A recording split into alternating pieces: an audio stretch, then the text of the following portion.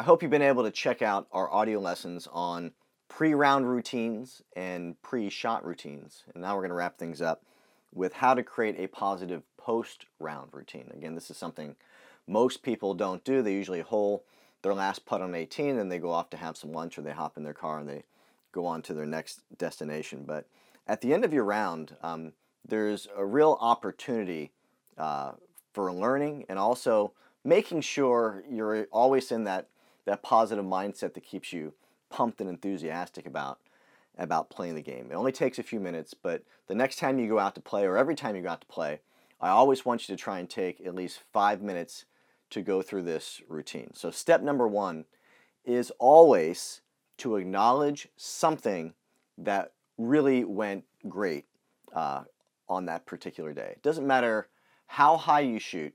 I mean, you're out there for 18 holes, you're making lots of swings.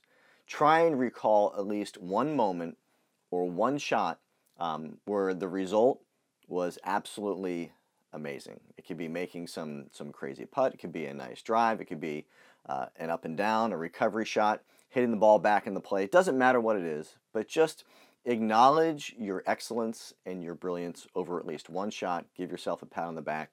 It's a great way to keep you enthusiastic and remind yourself that, hey, you know what? Golf is fun, and I do possess the ability to do some really cool stuff.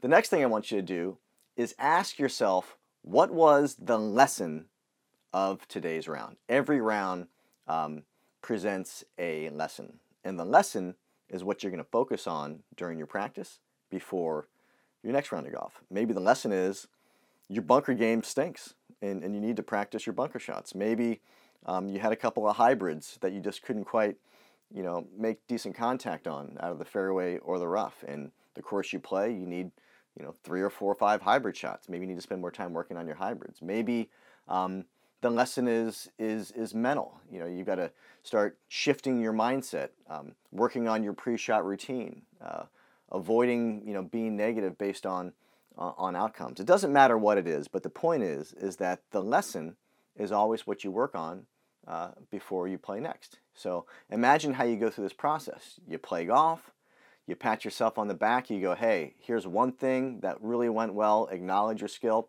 and then you ask yourself what was the lesson, and that's what you practice before that next round. And if you always go through that cycle, number one, you should always be pumped and enthused about the fact that you're out there playing the game. Then number two, the time you spend working on your game is actually going to be a benefit, because you're going to be looking at defining and then improving or tightening up some of these weak links. So again, it's a positive post-round routine. It's really simple to do, but when you really put things together, you're going to have a great pre-round routine mentally. You're going to have a great pre-shot routine, increasing the likelihood of success over each shot.